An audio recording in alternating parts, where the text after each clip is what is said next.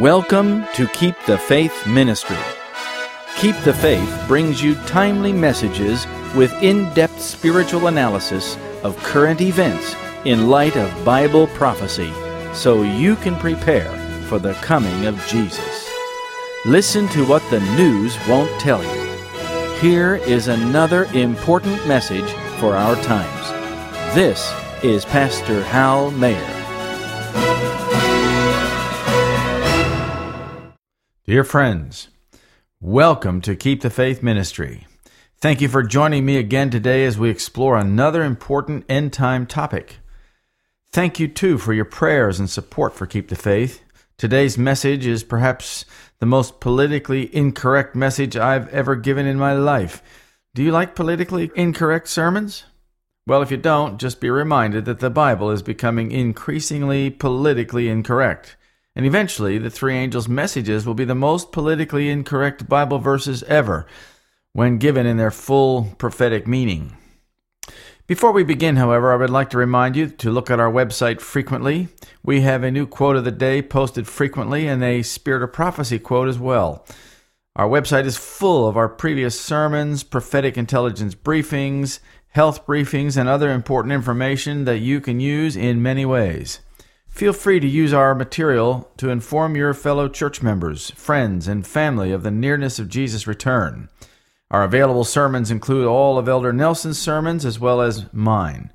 There's a huge wealth of resources that will bless and inspire and inform you over and over again. And please share the pink card that comes in your packet with a friend. I'm sure you have friends and family who would appreciate the CDs. The ostrich card in your packet this month is also a great way to invite people to join Keep the Faith as well. Hand them out to church members and others who would like to understand our times better. Order any quantity today and we'll gladly send them to you. We have plenty. This month we are enclosing a card that describes the Waldensian study tour that we're planning at the end of August. If you're interested in participating in that very inspiring tour, please contact us with your details and we will send you the information you need to book your reservation. This tour emphasizes the faith and fortitude of those faithful souls who laid the foundation for the Protestant Reformation. It also connects their times with our own and impresses in a very realistic way what God's true people will face in the last days. Betsy and I are looking forward to the tour, and I rarely get to spend time with any one person for more than a few hours, so I'm really looking forward to a whole week of fellowship around a very interesting and powerful adventure. Now, to begin our study, let us begin with prayer. Our Father in heaven, the times we are living in are especially compelling as the events prophesied in Scripture are rapidly fulfilling. We see so many evidences that Jesus is coming soon. I pray that as we open your word, that your Holy Spirit will teach us the things we need to know to understand our times. The enemy comes in and tries to create chaos in society, and as he does, people become confused. We pray that the Bible will sort out our confusion and teach us how to live in these difficult times in Christ. And we thank you in Jesus' name. Amen. Turn with me in your Bibles to Acts 17, verse 26. That's Acts 17, 26. And while you do that, let me say that racism is a nasty cancer in every society on the planet. The enemy uses racial differences to stir up a lot of problems between people and societies. Some races have risen up and oppressed other races. Those oppressed races feel the sting of losing their freedom and dignity or their lack of opportunity. And even in societies that have supposedly overcome civil inequality, there are still those that suffer with disadvantage and discrimination, even though it is subtle. And some of the most vocal proponents of racial equality are the very ones that keep the inequality in place by welfare and government handouts. And it is not just in America that I'm referring to. It is a global phenomenon that affects every culture. But to understand racism, we need to go back in history and understand how and why the races came about. Paul is speaking to the Greeks in Acts chapter 17, and this is his famous speech to the Greeks on Mars Hill. He wasn't very successful in winning a lot of Greeks to the gospel, but the speech is recorded for us because it has some important information for us. Listen to verse 26. And God hath made of one blood all nations of men for to dwell on all the face of the earth, and hath determined the times before appointed, and the bounds of their habitation. Paul is saying that from one family or one blood, God caused many different races or nations to develop. It helps to understand something of how God did this. When was the last time that all the people living on the earth were of one family? Some might think of Noah, but he was the father of that very family, though it wasn't at his time. It was actually the people at the time of the Tower of Babel, wasn't it? They were all of one family. That family was responsible for the first attempt at globalization. This was Ham's family, actually. But how do we know that Paul is actually talking about the people at the time of the Tower of Babel, besides the inference that he gives? Well, let's have a look back at Genesis chapter 10 and 11. I want to show you something very interesting. Genesis 10 verse 8 tells us that Nimrod, who was the great-grandson of Noah, wanted to become a mighty one in the earth. Listen carefully. And Cush begat Nimrod. He began to be a mighty one in the earth. So what is a mighty one? Well, that's someone who's politically powerful. That is someone who's a ruler, or as the Bible often calls them, the kings of the earth. Nimrod wanted to become a ruler. Not just any ruler, though. He wanted to become a global ruler. The Spirit of Prophecy tells us that he wanted more than mere kingship. Listen carefully to this statement from the Patriarchs and Prophets, page 118. These Babel builders determined to keep their community united in one body and to found a monarchy that would eventually embrace the whole earth. This is saying that these men, led by Nimrod, were intending to start a new world order, a global system of government. That would be the first attempt at globalization. They were determined to rebel against God, who said to Noah that he should be fruitful and multiply and replenish the earth. Genesis 9, verse 1. He did not intend that man should congregate in big cities. He intended that they scatter so that they would not potentiate evil and rebellion. Often when people congregate together, especially in big cities, they encourage each other in doing evil and turning their backs on God. And it's kind of subtle. It's not just out in the open, although it is often out in the open. Just look at what happened in Sodom and Gomorrah, for instance. Those people congregated together in the big city and, well, it ended up being so wicked that God had to put an end to their lives. God mercifully put them in connection, however, with his servant Abraham before that and warned them to take heed. But they did not listen to the voice of God, and they thought nothing bad would happen to them until the fire came down from heaven. These Babel builders were having none of it. They were into their own religion, and they weren't interested in what God wanted them to do. They only wanted to do their own thing. They thought that there would be safety in numbers, and they were also afraid of another disaster. So they built a tower so they could escape another flood. The problem with this sort of thinking is that while there is often safety in numbers, at the human level, in the hand of God, this doesn't help at all. It actually hurts. But even at the human level, there isn't always safety in numbers. Think about terrorism, for instance. Terrorism strikes where there are large numbers of people for maximum effect. Those who want to do some sort of evil often look for large gatherings of people, like that shooter in Las Vegas a few months ago. Then in verse 11 and 12, we learn that Asher went out and built 4 big cities. Out of that land went forth Asher, and builded Nineveh, and the city Rehoboth, and Calah, and Rezin between Nineveh and Calah. The same is a great city. Then in verse 19 we read that Canaan went and built 8 more big cities. See if you can count them. The border of the Canaanites was from Sidon, as thou comest to Gerar, unto Gaza, as thou goest unto Sodom and Gomorrah, and Admah, and Zeboam, even unto Lasha. Now let us read about Babel and what God did to them. Genesis 11 verse 1 says, And the whole earth was of one language and of one speech. Notice that they were all of one speech and language.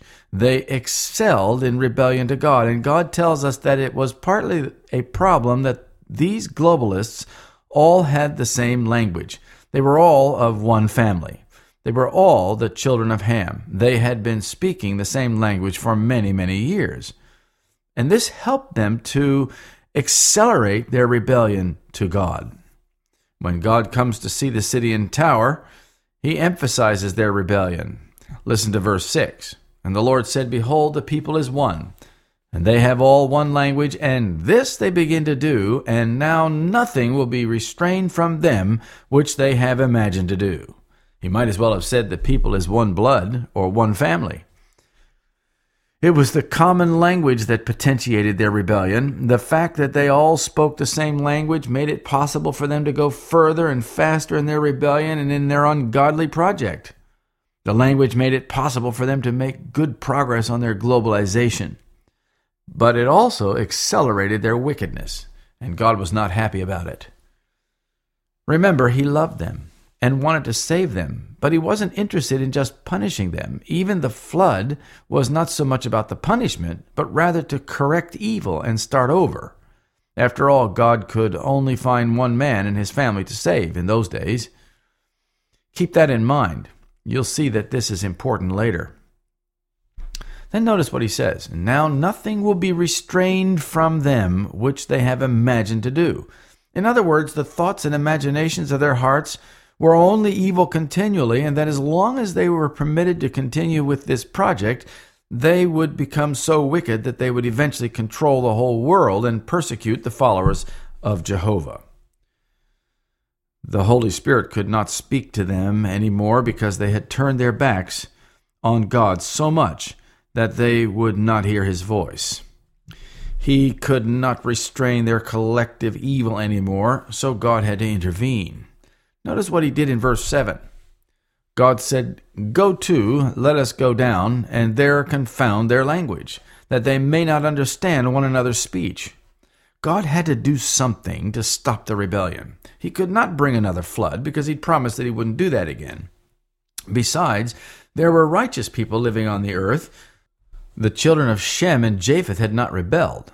So how could God address their rebellion while at the same time preserving the righteous?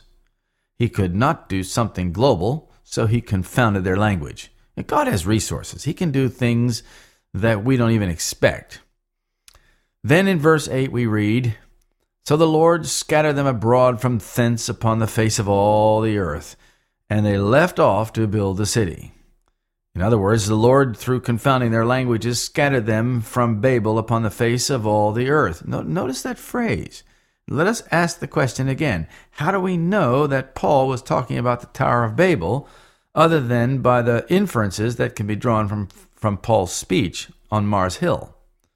Well, let's go back and read Paul again in Acts 17, verse 26. Notice he says that God had made of one blood all nations of men for to do what? To dwell on all the face of the earth. That's the same language that we read about in Genesis. Paul is virtually quoting Moses. He uses the same language that Moses used to describe what God did to the people of Nimrod.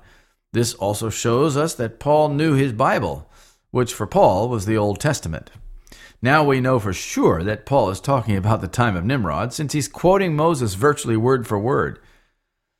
Many anthropologists would like to say that languages developed over tens of thousands of years, or even more. But I would rather believe what the Bible says, don't you? It takes more faith to believe the evolutionists than it does the Bible. But the Bible still requires faith. You have to believe in it because the evidence that is out there for the flood and for the Bible, for that matter, is being misinterpreted by those who do not believe what God says is the history of the world, and is spun into false theories that support human conclusions that are unenlightened as any can possibly be. I don't know about you, but it bothers me that some people who call themselves Christians reject the plain teachings of Scripture concerning the history of the world. They think that they know better than God.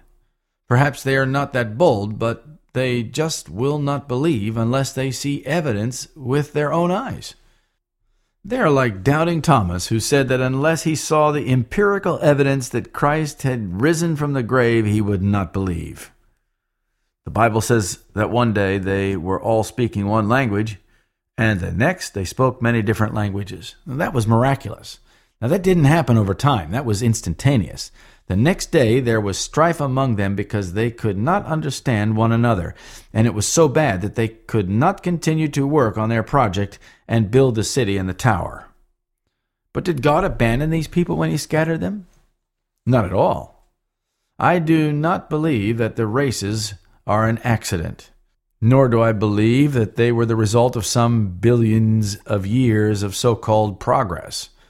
And while developing the races took some time, it was not happenstance. God deliberately set about the separation of people based on race and culture. Now, that's one of the most politically incorrect statements I've ever made, but it is the truth. I do not believe that the people that were scattered after the Tower of Babel was ended were left alone once their languages were changed, just to develop willy-nilly their cultures and their races. God went with them and helped them develop their races, their physical characteristics, their agricultural methods, their cultural personalities, their languages, and their methods of business, trade, and commerce, their legal and social structures, etc. All the elements of their races and cultures he helped them develop. But while the confounding of the language was miraculous, the development of their races and cultures was not so much by miracles, but rather by their circumstances, experience, and other things. No doubt he used many things to manage this process. God is big, my friends. He can arrange anything that needs to be done. He can do things in an instant, miraculously if he has to, or if it is in the best interest of his cause. But he does not need to. He can do some small miraculous change in the DNA, which has very broad implications and makes very big changes down the line after several generations. But he can also work on it over time by using the elements in nature to promote certain things about genetic expression that we will recognize as racial characteristics. And he can do it all at once with many different groups of people living in many different places around the world, and it's quite interesting. There's a relatively new field of science that is uncovering some amazing things about genetic expression. It's called epigenetics. I'm not a scientist, but I follow this a little because it has implications for our health as it relates to lifestyle. And since I'm involved in health retreats, I am interested in the latest studies.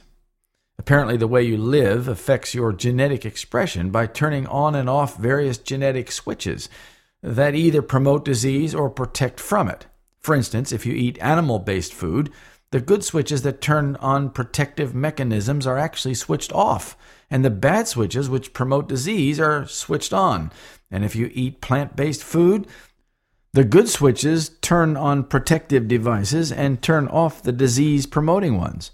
The same is true for exercise, drinking water, and other lifestyle practices. I'm speaking in very general terms. Again, I'm not a scientist, so I may not have the right terminology, but this concept is under a lot of study right now. Think about the races. I'm German, for instance. The Germans plan and organize. They strategize very effectively. They are prompt and precise. Their trains run on time, and if you're half a minute late, you've missed the train. Latinos, on the other hand, are quite different. They don't do that much planning and are far more spontaneous than the Germans. If you go into a German home unannounced, for instance, and you sit down at the table and expect to eat, you will offend them. But if you go to a Latin home when you come to the door, you're a long-lost friend, and you're welcomed in with open arms. They'll feed you, and they'll give you a bed to sleep in, and they bend over backwards to make sure that you have everything you need. Also, they are so spontaneous and unconcerned about too much order that if it doesn't get done today, well, it can get done tomorrow, mañana. No problema. And if it doesn't get done tomorrow, well, it can get done next week, or next month, or even next year. It's not a big deal to them. Why is there such a difference in cultural personality between the Germans and the Latinos? I once tried to start a branch of Keep the Faith in Brazil, for instance. I love the Brazilian people, and when I went there, I found them to be so responsive to the message. I thought it would be a good idea to start a branch of KTF down there. The Brazilians are full-throated and thrusty. They are enthusiastic, and when you're with them, they're amazing. They're just wonderful. And when you are not with them, however, well, they've forgotten about you mostly. I discovered, however, that it was impossible to start a branch of Keep the Faith. I could not even rely on the postal system to deliver the mail consistently and on time. Everything that needs to be done needs a bureaucrat to accomplish it. And they all want coffee money or a little bribe. Well, that's how they get their extra money, because they're not paid that well, so corruption is rife. When I was in Brazil, the people were right there with me. They supported and encouraged me, and it gave me great pleasure to be there with them. But when I wasn't there, it was as if they had forgotten about me. Anyway, I really miss the Brazilian people. They're so much fun, and they're warm and open and friendly. What I'm saying is that there is such a cultural difference between the Germans, or my culture, and the Brazilians that it was very difficult to work together. God did this on purpose. He designed the races so that they would have difficulty working together. That way they would be not so free to invent globalization and accelerate their rebellion. And they tried many times over the millennia to do it. Even today, it has taken the elites an enormous amount of time to get globalization as far along as it has, and there are continual setbacks. I think this was an ingenious and an amazingly efficient way to make it really hard for globalists to reach their goals. God knows what he's doing, doesn't he? And when he does something, he does it perfectly. He didn't make hard boundaries, such as the geographical boundary where you and I would have to cross over with a passport. He made cultural boundaries so that there would be interaction between the races and cultures, at least on the periphery. There would be some intermarriage, some necessary business, trade, and commerce, and some translational interaction so that people could at least conduct the necessities. So God separated the races, and he did so for at least two reasons. First, because he needed a way to stop the rebellion at Babel. He made all nations of men to make it very difficult for this kind of misdirected unity to happen again. And it is still working after 4 millennia. Yet globalization is part of the prophetic destiny of this world. God did not entirely prevent the possibility of globalization and a new world order. He just made it very difficult. Though God did not make hard boundaries, he created a very unique set of circumstances with each culture. Listen carefully. Fundamentally, the races interact mostly with their own. That's why there are, for example, Korean churches, Japanese churches, Filipino churches, Latino churches, and black churches in America, Europe, and other places where they are in the minority. And in Japan and Korea, there are Caucasian or English-speaking churches, and also other parts of Africa. The same is true in Europe and in other places. And since worship is our deepest emotional commitment, ultimately, we naturally want to worship in a cultural or racial setting that we're familiar with. What binds these churches together is their common culture. They have a common perspective and outlook. They have a common experience, and they often think alike, at least in the broad scheme of things. The fact that they are in the minority in whatever country binds them more closely together as a race. It keeps them focused on their ethnicity and culture. Now think about the implications of what God did to those he scattered at the Tower of Babel. After the flood, the earth was tilted on its axis, so there was no longer an even temperature throughout all the planet. There were now the polar ice caps and the warm tropical equatorial regions. This meant that the people that live in the colder regions of the world had different conditions than those that lived in the warmer regions. Climate can affect genetic expression. That genetic expression started coming out in their cultural characteristics. Think about the people living in the colder climates of the world. They had to plan how to have food in between harvests, and especially during the winter months. They had to preserve the food they grew in their gardens. They had to can or bottle their fruit. They had to put their potatoes and apples in cold storage. Even their meat had to be stored by curing it and salting it so that it would not spoil. This was before the advent of the airplane that could bring produce to them from far-flung and warmer parts of the world.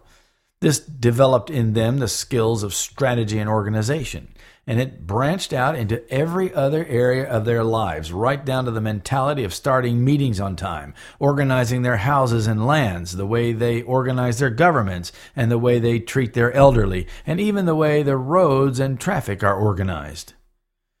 Those who live in warmer climates didn't have the same problems to solve that the people living in colder climates had. For instance, let's talk about Brazil again. I have friends that lived in Brazil for some years. I loved going to their home because it was in a beautiful place on the side of a mountain near the city of Rio de Janeiro. These people could often walk out their front door, and there, just off to the left, was a stand of banana trees. They could just go out there with a machete and chop off a huge hand of bananas and bring them in the house to ripen over time. I ate a lot of those delicious bananas when I was there. Also, right outside their front door was an avocado tree with fruit almost all year long. They just needed to go out there whenever they needed or wanted and pick avocados off the tree or pick them up off the ground. They would bring them into the house and let them ripen and eat them smugly, glad that they didn't have to buy them in the shop in the city. Across the old Roman road leading up past their house was a large tree. In fact, many of them. And they had a large fruit that looks like a heavy ball hanging off the trunk. It's known as jackfruit. They just go out there, hack off the fruit from the tree and bring it into the house, chop it up and start eating it. In warm countries, there's no need to plan for the winter because there is no winter. They always have food they can eat. Most people that I know have mango trees in their backyards down there in Brazil. That kind of life is really easy. You don't have to think about how you're going to survive. You don't have to strategize. You can be as spontaneous as you want and spend your time with your friends rather than making sure you have enough to eat. That's why they're so warm and friendly. These people living in warm climates did not have to worry about how to preserve foods from one harvest to the next. They could always expect to find food whenever they needed it. And they had their chickens running around the garden, and when they wanted some flesh, they just caught one of the birds and roasted it for dinner. In colder climates, the chickens had to be looked after. They were in a coop at night, but that chicken coop had to be planned, built, and placed in a strategic location so that the chickens could use it at night and not freeze to death. In India, the trains notoriously don't run on time. In Latin America, they live for the moment. If you're not there, you're out of mind. As the saying goes, out of sight, out of mind. And when you are with them, you just love them and can't get enough of the fellowship. But when you aren't there, they've forgotten about you, and rather quickly. So there are considerable differences between the races and the cultures, and when God separated them, he did not intend for them to succumb to racism. That is from the enemy. But God did set the boundaries of their habitation. In other words, God separated the people, developed their various and varying cultures, and that is what placed boundaries on them, their culture. So they all live together in one region of the world.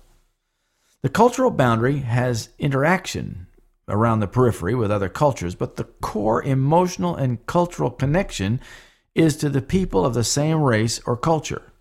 God did not make a hard boundary because the world still needs to interact and conduct business and other matters. Fundamentally, however, we are all linked emotionally and culturally to our own race.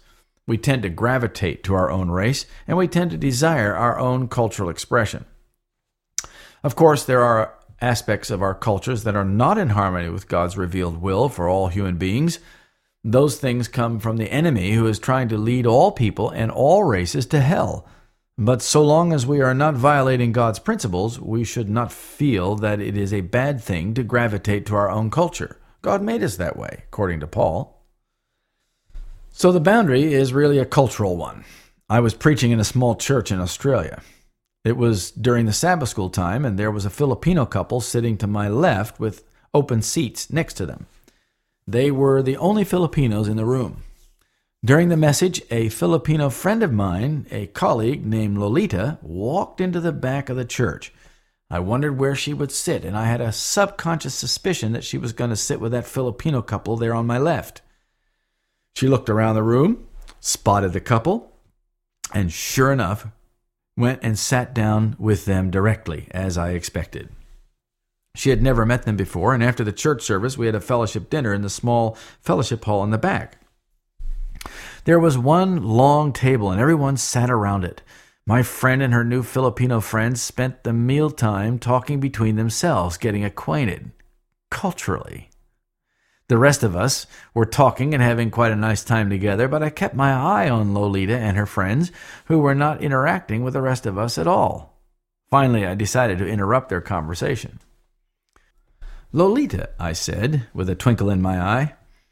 "What?" she asked as she turned to look at me. "Lolita, I have a Bible text for you," I responded. "What is it?" she asked. "It's Acts 17:26, I told her. "What does it say?" she asked. "Look it up," I responded, knowing that it always makes a deeper impression when we actually look up the Bible text ourselves. Lolita got out her device, a smartphone, and looked it up. And she looked up at me and she said, "Pastor Mayer, what does this mean?" I chuckled and said, "You are the classic fulfillment of that verse." Then I added, "Since coming in here, you haven't interacted with anyone but your Filipino friends. You're culturally bound to them in ways that you don't even realize." "Oh," she said, "I'm really sorry." "It's okay to be that way," I responded. "I'm just pointing out that you're a classic example of the bounds of their habitation." You see, my friends, what Paul is saying when he tells us that God set the bounds of their habitation is that God intended to link us together culturally so that the global rebellion is not at all very easy. Yet God tells us that global rebellion is nevertheless coming. Men have tried for years to establish a globalist plan of governance. They want to control everyone and everything, including your worship and faith. But they've always had a very hard time, and it often didn't last all that long. The Bible says that the nations will not cleave together. You can read that in Daniel chapter 2.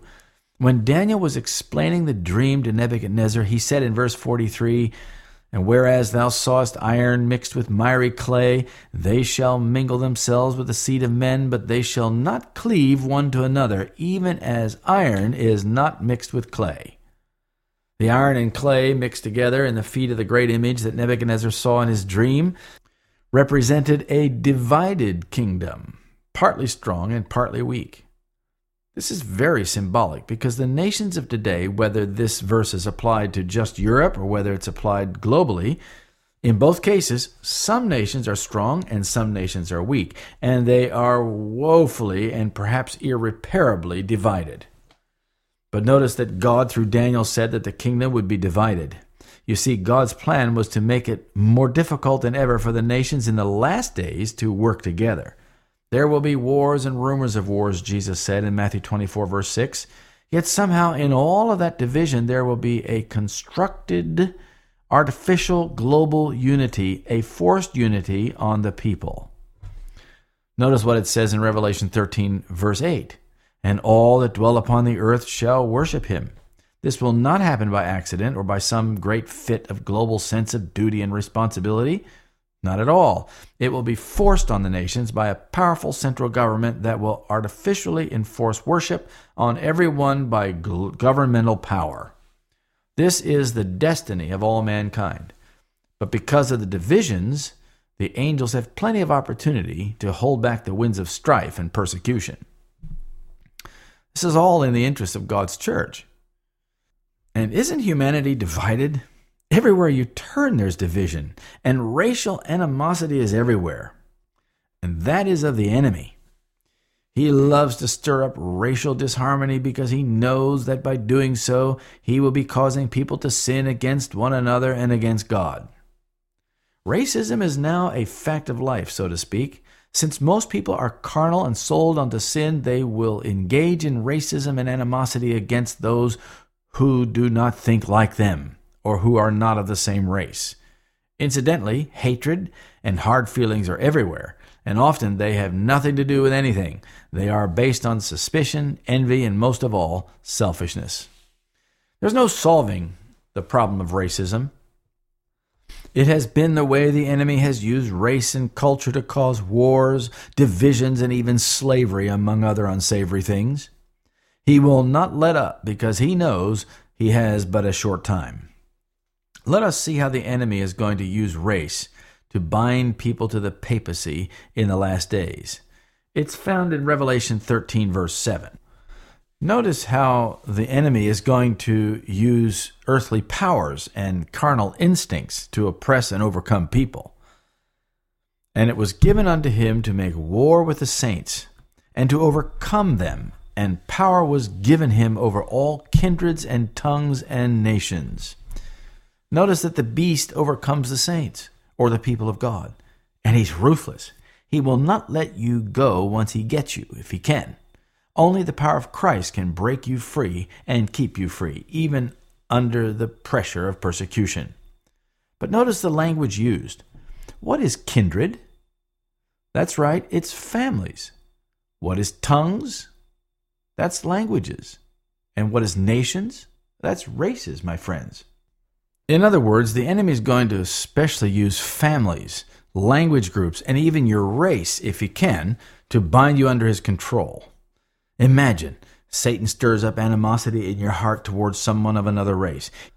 He gets you to think unkind thoughts, and eventually he leads you to openly say or do things that are more strongly racial. And this stirs up animosity on the other side. Now I have a question for you. Do you think globalization is going to solve the problem of racism? Why not? Globalism stokes racism because it proposes to mix up all the races and cultures into one big melting pot. This thrusts many incompatible races together, and there is sure to be conflict. For example, take a look at what's happening in Germany. A few years ago, the German Chancellor Angela Merkel was proclaiming the virtues of cultural integration of Europe, particularly with Muslims. But it didn't work. So then finally she proclaimed that cultural integration didn't work. And within a couple of years, she opened the nation of Germany to millions of Muslims to come in. This has caused serious conflicts and problems for the German population. The reason is that the Germans live by the rule of law. They are prone to order and system, and the rule of law supports principled social order.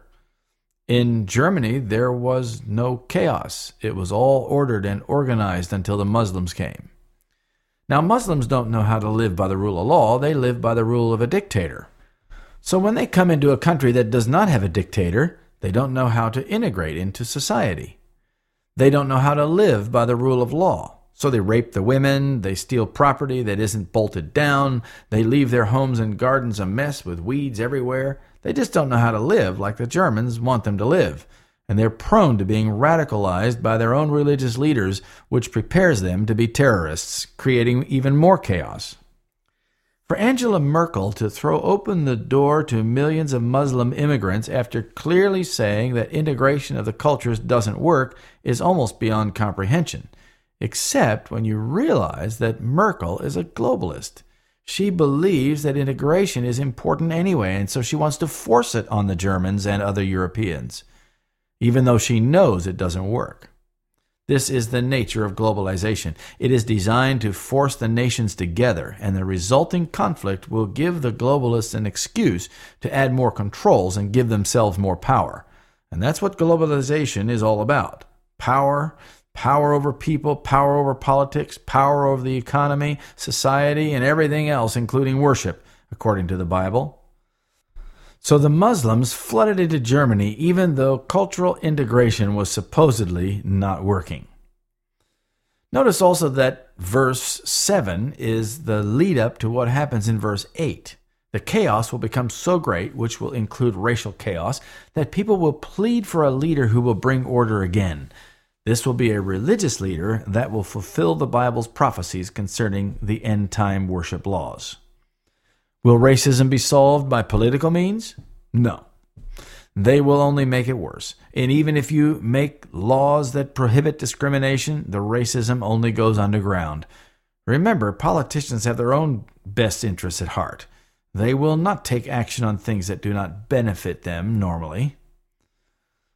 Will social movements solve the problem of racism?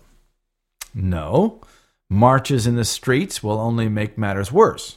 People who try to stand up for their rights often say and do things that stir up animosity against their race. And when they expose an event that is tinged with racism, it only makes the racism grow in their opponent's heart.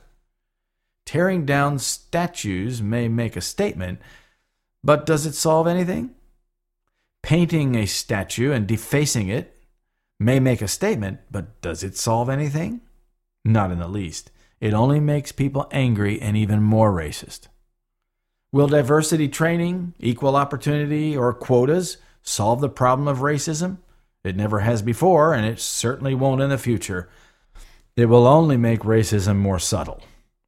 The real question we should be asking is whether or not God's true people should get involved in social and political movements to promote their own race, or fight discrimination, or class hatred, or any other injustice for that matter.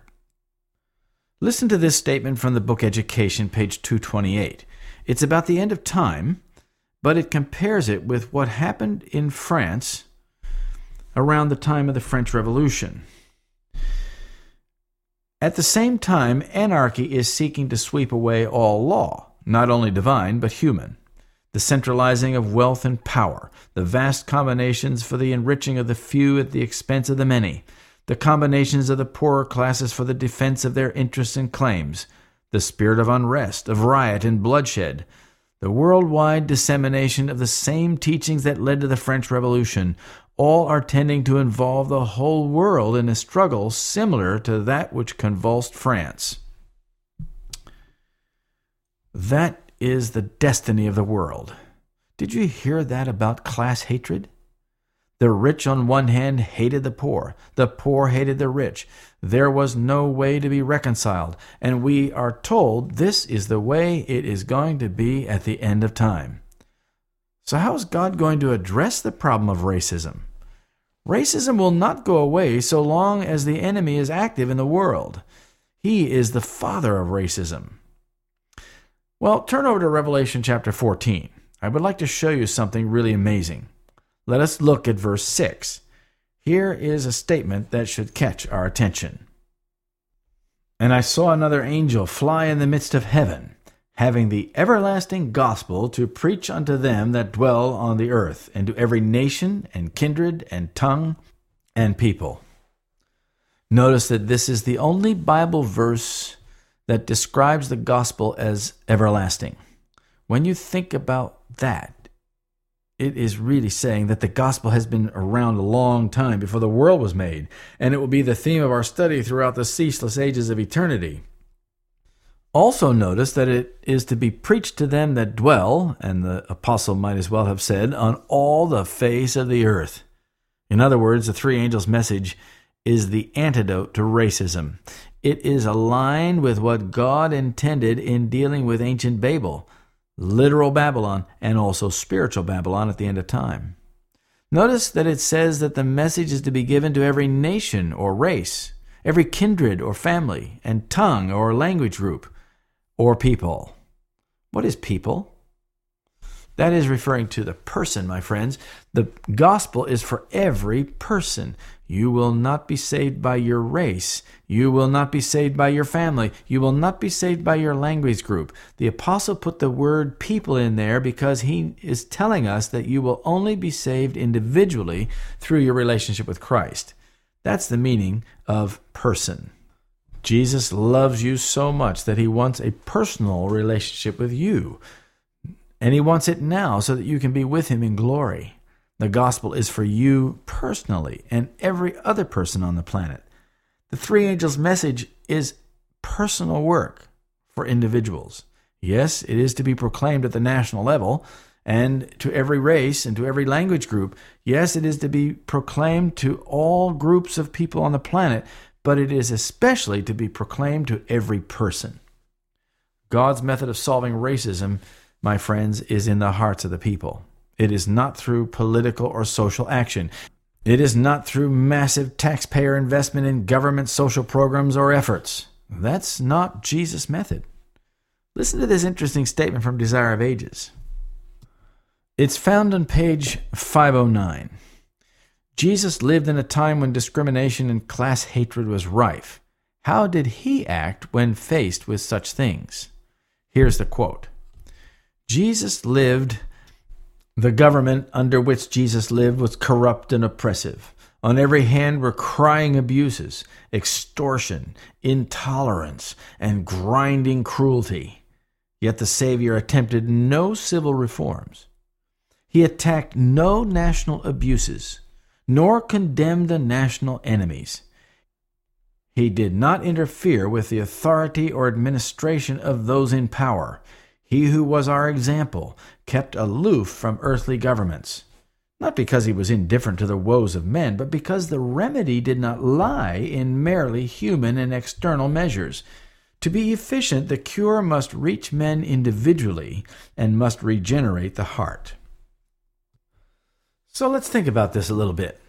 Jesus lived under the Roman rule, which discriminated badly against any non-Roman citizen and hardly regarded human life at all. With cruelty and injustice all around him, he could have been outraged and incensed at the prejudice and inequality. No doubt he was saddened by it all. He did not attempt to change any of the system that made life hard and unbearable for some. He could have no doubt miraculously fixed those problems with a simple word. He could have humbled the proudest monarch and the meanest oppressor. Yet when the people were ready to rally around him and make him king, he turned them all away. His purpose was not to right the wrongs of society in this carnal world. His purpose was not to instill a new and more righteous government. His purpose was to save souls. Notice that Jesus did not try to organize a social movement. He did not interfere with the government and try to establish a political party. He did not crusade for social justice or for a change in the law. He didn't even try to change the rabbinical attitudes toward the Samaritans. He knew the only lasting change in terms of discrimination, prejudice, and racism would be to change the hearts of the people one by one. This he sought to do by his miracles, his love, and his grace. You see, my friends, when Jesus comes into your life, you are no longer concerned about how you're treated by others, by the government, or by society. You don't care that people dislike you or abuse you or discriminate against you. You aren't interested in whether or not you're equal. For in Christ, you are now living on a different level. You are His. You no longer belong to the world. You are no longer subject to the passions and principles of darkness. And today there are many crying national abuses and government injustice. But that's not our mission. We are God's people and we have a work to do that is different from the world. Now think with me for a minute about the people of Samaria. The Jews hated them. They discriminated against them and treated them as enemies. They despised everything about them.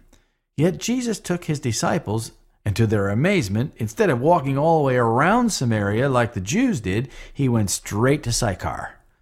The disciples did not expect the outcome of that visit, and they were astonished.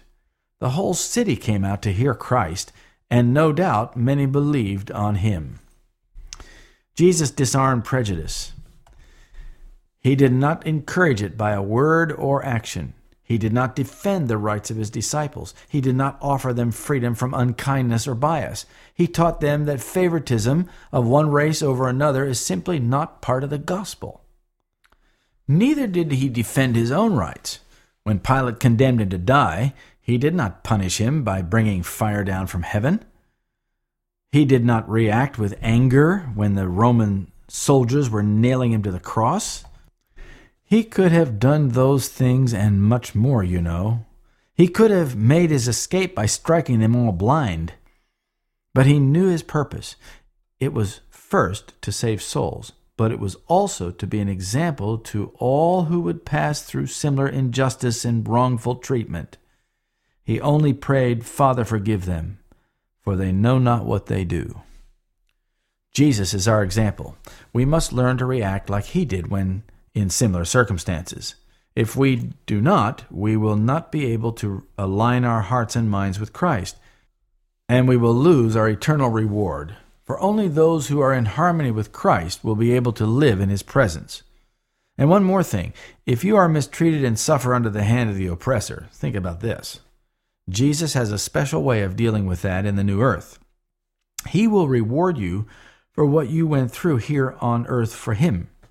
Those that suffer the most in this old earth will appreciate the joys the most in the new. All the suffering that you go through will be worth it when eternity is upon you. Oh, my friends, should we rise up and defend our rights or our race or our standing in the community? Should we give in to the temptation to become incensed when we are mistreated and misjudged? Or when someone unloads all their pent-up rage on you? How did Jesus react when the rabbis and others were shouting, "Crucify him! Crucify him!" Jesus loves you more than you'll ever know. But it is not an indulgent sort of love that delivers you from all persecution, prejudice, and discrimination. It is the kind of love that stands by your side and sustains you as you go through it. And when you are tempted to complain about something, don't forget that heaven is watching and is ready to sustain you, even through the inconvenience or trouble. So let us pray. Our Heavenly Father, in Jesus' name, we come to you to beg you for your presence. We yearn for the power of Christ to come into our lives so that when we feel as if we've been passed over, ignored, put out, or shut down, we will have a sense of your presence and power in our lives. We need Jesus more than ever in these last days, for the things of this world are getting really weird and strange. Let us live for you in this wicked world. Let us shine as bright lights in this dark and evil place. Please help us to turn away from any prejudice, any racism, and any discrimination that may be in our hearts. May your presence strengthen and encourage us, we pray. In Jesus' name, amen.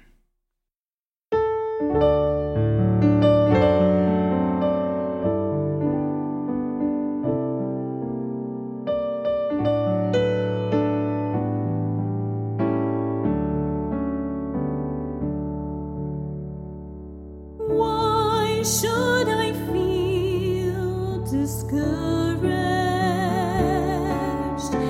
Why should the shadows come? Why should my heart be lonely and long for heaven and home? When Jesus is my portion,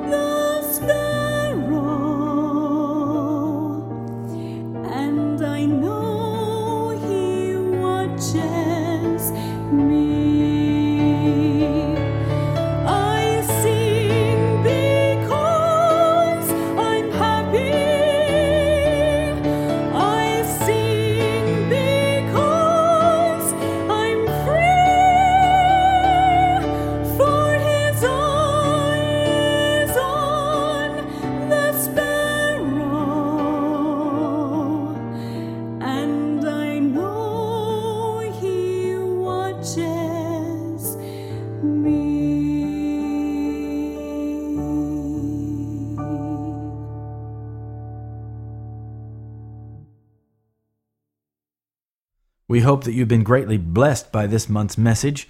Your prayers and gifts mean so much to us. Thank you so much for your support. If you've been impressed by this message and it has stirred your heart and blessed your soul, please consider making a gift to help some other poor souls find their way to heaven through the CDs from Keep the Faith. The song you've just heard is called His Eye is on the Sparrow, sung by Jennifer Buttery. The song is recorded on a CD with other lovely hymns and songs called Seekers of Your Heart. This lovely CD is available from Keep the Faith Ministry. And if you would like to have a copy of this CD or copies for your friends or family, just send $16 each postpaid to U.S. addresses to cover the cost, and we will gladly send them. Please mention the Seekers of Your Heart CD. Our international listeners should send $20. The following is our monthly Prophetic Intelligence Briefing, a feature that brings you current events in light of Bible prophecy, especially for those who love the appearing of Jesus Christ. We can see the signs of the times telling us that we are nearing the world's great crisis. May the Lord find us faithful. Our first item this month: Poland to eliminate Sunday shopping in bow to Catholic Church. Under pressure from its dominant Catholic Church, Poland will end shopping on Sundays by 2020. The nation intends to protect Sunday as a day of rest and promote family time. Poland's religious makeup is 87% Catholic. In addition, there are about 507,000 Polish Orthodox Christians and 150,000 Protestants. Poland's lower house of parliament, the Sejm, passed the shopping day proposal last week by a vote of 254 to 156. The legislation would restrict Sunday shopping to the first and last Sunday of the month until the end of 2018, only on the last Sunday of the month in 2019, and to ban it totally starting in 2020, reported the Catholic Herald. However, the legislation would allow shopping on those Sundays that fall before a major holiday. The bill now goes to the Polish Senate, where it is expected to pass, and then to President Andrzej Duda, who is expected to sign it into law. The Catholic Herald further reported that the Polish Bishops' Conference was not entirely happy because it would like to see all people free from work on Sundays.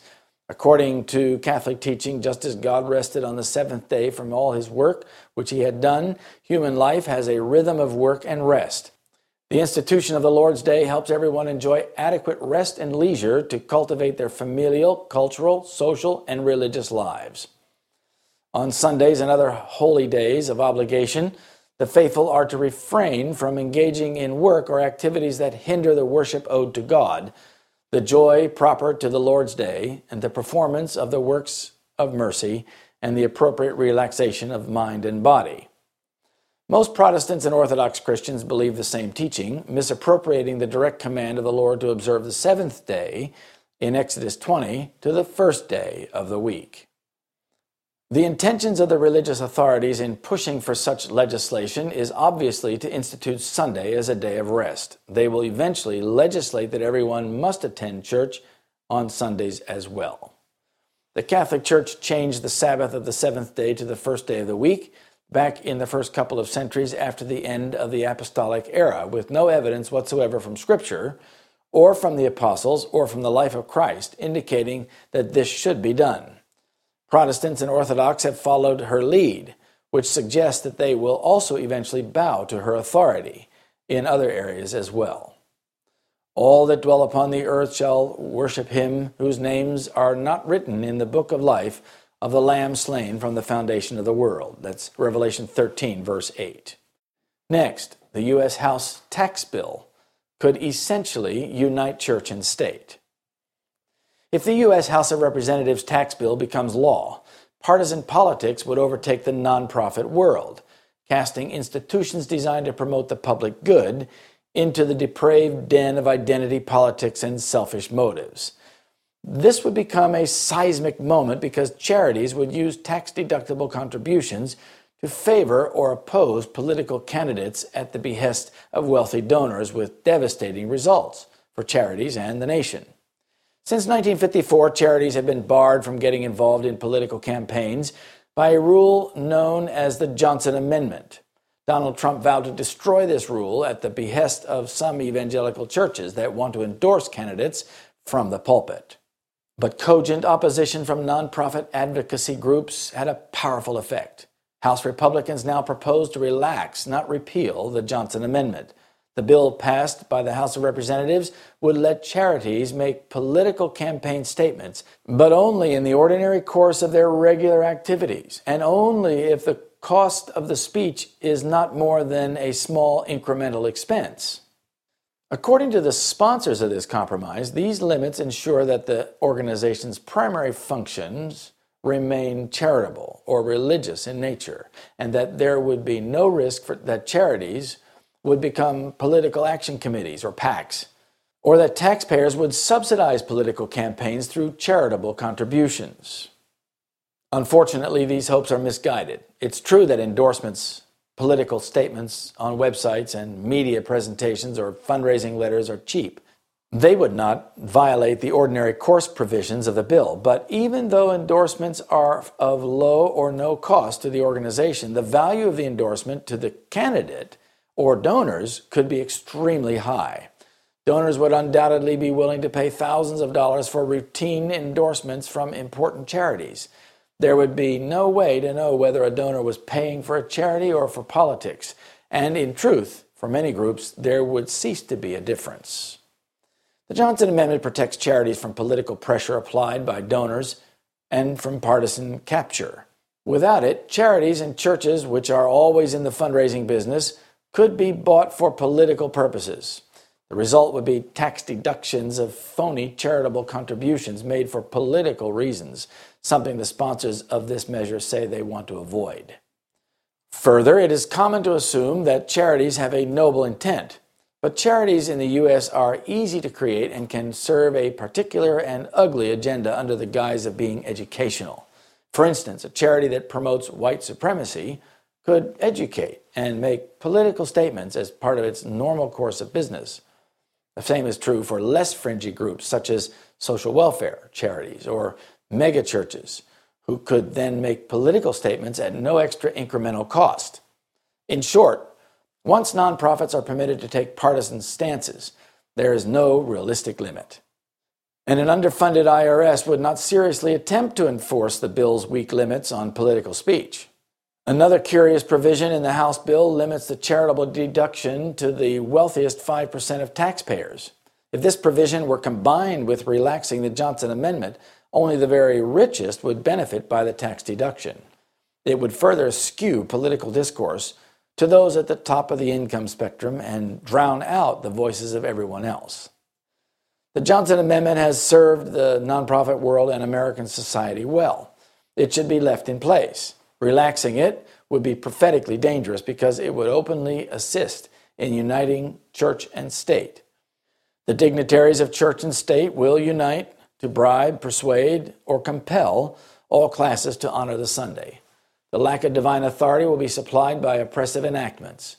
Political corruption is destroying love of justice and regard for truth. And even in free America, rulers and legislators, in order to secure public favor, will yield to the popular demand for a law enforcing Sunday observance. Liberty of conscience, which has cost so great a sacrifice, will no longer be respected. That's Great Controversy, page 592. Next, cashless Australia is coming. Shopping centers, eateries, and other retail outlets are getting rid of their ATMs in a move toward a cashless Australia. Retailers who were cash only will have to change their format. Retailers stand to gain a lot of information about their customers if payment forms are completely digital. They can track big data and identify consumers' needs and wants in real time.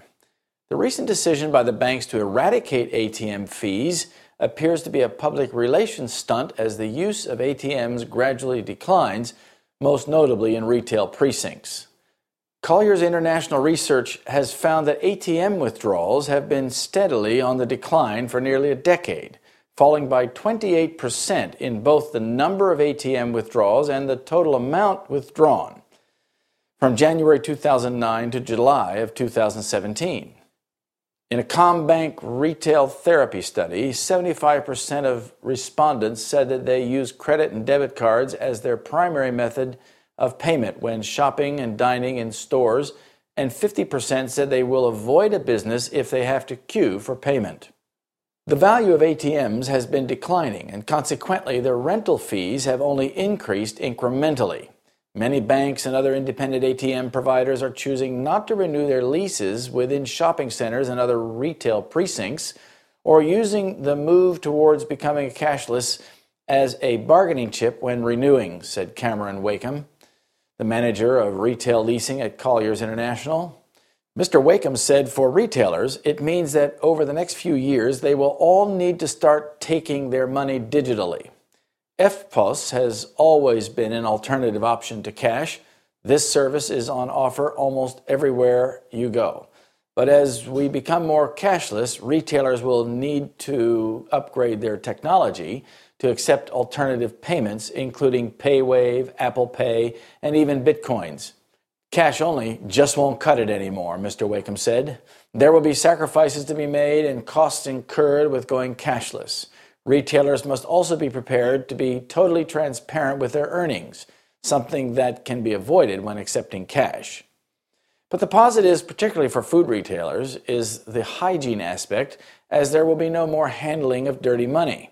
There is also less room for human error, and from a security standpoint, it presents a safer option than holding large amounts of cash on the premises. Matt Hudson, National Director and Head of Retail Leasing at Cushman & Wakefield, said being cashless has opened the option for the additional omni-channel customer platforms for brands to utilize, ensuring robust resilience to online marketplaces. New market entrants with merchant facilities like Google Square will increase their presence, and the new cashless way of life will allow the building of loyalty programs through third-party awards. A cashless society will make it very easy for governments to freeze assets of anyone outside the law. The coming no-buy, no-sell laws that will be applied to those who refuse to worship according to the new laws of religion in the New World Order will certainly make God's true people suffer isolation from their usual way of living their lives. And he causes all, both small and great, rich and poor, free and bond, to receive a mark in their right hand or in their foreheads, and that no man might buy or sell, save he that had the mark, or the name of the beast, or the number of his name. Revelation 13, 16, and 17. Next, Pope Francis visits Bangladesh. Pope Francis visited Myanmar and Bangladesh November 27 through December 2. Both countries have a Catholic population of only about 1%, more or less, of the total population, with Myanmar 90% Buddhist and Bangladesh 90% Muslim. Following an official farewell, the Pope flew back to Rome from Dhaka on Saturday afternoon.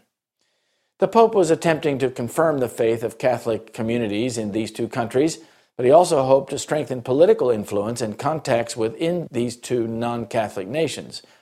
As usual, Pope Francis emphasized harmony and peace and encouraged ecumenical and interfaith cooperation. As is always the case, the Pope conducted several masses. In Bangladesh, he also conducted an ordination of 17 priests. While in Myanmar, the Pope met popular leader Aung San Suu Kyi, as well as the president and the top military general. Meeting Myanmar's state authorities, leaders of civil society, and the diplomatic corps in Nay Pai Tao, he encouraged the nation on the arduous process of peace building and national reconciliation, saying it can be achieved on only a thorough commitment to justice and respect for human rights, a process in which religious leaders have a crucial role to play. In Yangon, the Pope met Buddhist leaders and local bishops as well as ordinary Catholics. In an unscheduled encounter with leaders of Myanmar's various religious communities, Pope Francis urged them to work together to rebuild the country through unity amidst the nation's diversity, and not through uniformity. In meeting the powerful Supreme Council of Buddhist monks, Pope Francis urged them on the path of compassion and love toward all to heal the wounds caused by conflicts, poverty, and oppression. On November 30, Pope Francis went to Bangladesh and met the nation's authorities, the diplomatic corps, and civil society. and expressed appreciation for Bangladesh's generosity and solidarity for the Rohingya Muslims fleeing Myanmar. He called on the international community to find a solution to the Rohingya crisis and help Bangladesh to meet the emergency. He also stressed that the name of God be never invoked to justify hatred and violence on others. On Friday night, December 1, Pope Francis met with 16 Rohingya Muslim refugees from Myanmar who fled to Bangladesh and listened to their stories of persecution. The presence of God today is also called Rohingya, the Pope said, asking for forgiveness for all the hurt and indifference they have endured, and demanded their rights be recognized. He also visited a home for orphans, unwed mothers, and destitute elderly. And lastly, he conducted Mass for young people before returning to Rome. Papal visits always include the mixing of church and state. Pope Francis continues to promote papal involvement in state politics under the cover of religious purposes, which is described by the Apostle John in Revelation 17 as the woman or church riding on a beast, the state. And I saw a woman sit on a scarlet-colored beast, full of names of blasphemy, having 7 heads and 10 horns. Next, Poland to eliminate Sunday shopping in bow to Catholic Church. Under pressure from its dominant Catholic Church, Poland will end shopping on Sundays by 2020. The nation intends to protect Sunday as a day of rest and promote family time. Poland's religious makeup is 87% Catholic. In addition, there are about 507,000 Polish Orthodox Christians and 150,000 Protestants. Poland's lower house of parliament, the Sejm, passed the shopping day proposal last week by a vote of 254 to 156. The legislation would restrict Sunday shopping to the first and last Sunday of the month until the end of 2018, only on the last Sunday of the month in 2019, and to ban it totally starting in 2020, reported the Catholic Herald. However, the legislation would allow shopping on those Sundays that fall before a major holiday. The bill now goes to the Polish Senate, where it is expected to pass, and then to President Andrzej Duda, who is expected to sign it into law. The Catholic Herald further reported that the Polish Bishops' Conference was not entirely happy because it would like to see all people free from work on Sundays. According to Catholic teaching, just as God rested on the 7th day from all his work which he had done, human life has a rhythm of work and rest. The institution of the Lord's Day helps everyone enjoy adequate rest and leisure to cultivate their familial, cultural, social, and religious lives. On Sundays and other holy days of obligation, the faithful are to refrain from engaging in work or activities that hinder the worship owed to God, the joy proper to the Lord's Day, and the performance of the works of mercy, and the appropriate relaxation of mind and body. Most Protestants and Orthodox Christians believe the same teaching, misappropriating the direct command of the Lord to observe the 7th day in Exodus 20 to the first day of the week. The intentions of the religious authorities in pushing for such legislation is obviously to institute Sunday as a day of rest. They will eventually legislate that everyone must attend church on Sundays as well. The Catholic Church changed the Sabbath of the 7th day to the first day of the week back in the first couple of centuries after the end of the apostolic era, with no evidence whatsoever from Scripture or from the apostles or from the life of Christ indicating that this should be done. Protestants and Orthodox have followed her lead, which suggests that they will also eventually bow to her authority in other areas as well. All that dwell upon the earth shall worship him whose names are not written in the book of life of the Lamb slain from the foundation of the world. That's Revelation 13, verse 8. Unfortunately, our time is up. Remember, there are more prophetic intelligence briefings on our website at ktfnews.com. It's been a great pleasure to spend this time with you. I hope you have been encouraged to live for Jesus, for we are near the end. Remember that God has a plan for your life and that right now you can make a new start with Jesus. Thank you for your prayers and support, and until next time, may God bless and keep you and your family in His loving and protecting care. Keep the faith.